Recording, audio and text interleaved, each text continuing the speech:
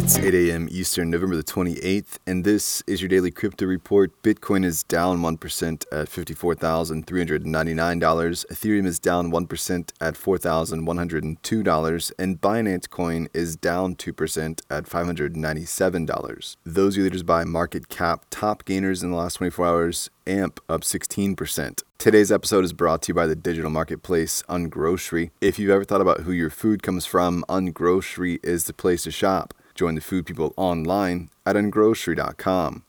Well, Google says in a recent Threat Horizons report that 86% of a sample of compromised Google Cloud Platform instances were used to mine crypto. The report illuminated that among the cryptocurrencies, Chia was a common choice. Google says that a majority of the cases involve poor practices on the part of the cloud users or third-party applications that introduce vulnerabilities within the system. Problems such as no passwords or weak passwords were common. Crypto.com is set to sponsor Latin America's leading soccer competition, the CONMEBOL Libertadores Cup from 2023 to 2026. The Singapore-based company will also be the licensee for the competition's official NFTs from 2022. Crypto.com will be the first brand to be integrated into the virtual assistant referee system. They'll also be prominently featured in stadiums, activations, and broadcasts. Chris Marzalek, co-founder and CEO of Crypto.com, said, "Our research shows Latin America is leading the way in embracing cryptocurrency, with 40% of Latin Americans saying they are interested in buying crypto in the near future. Naturally, we were eager to support the continent's most important football competition."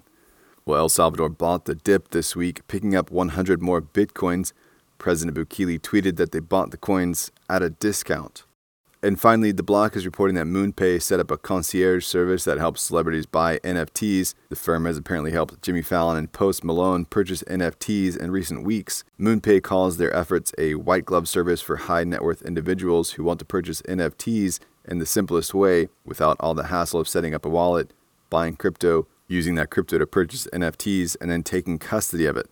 Last week, MoonPay confirmed that they have raised $555 million in a round led by Tiger Global Management and Coatue, bringing the company's valuation to $3.4 billion.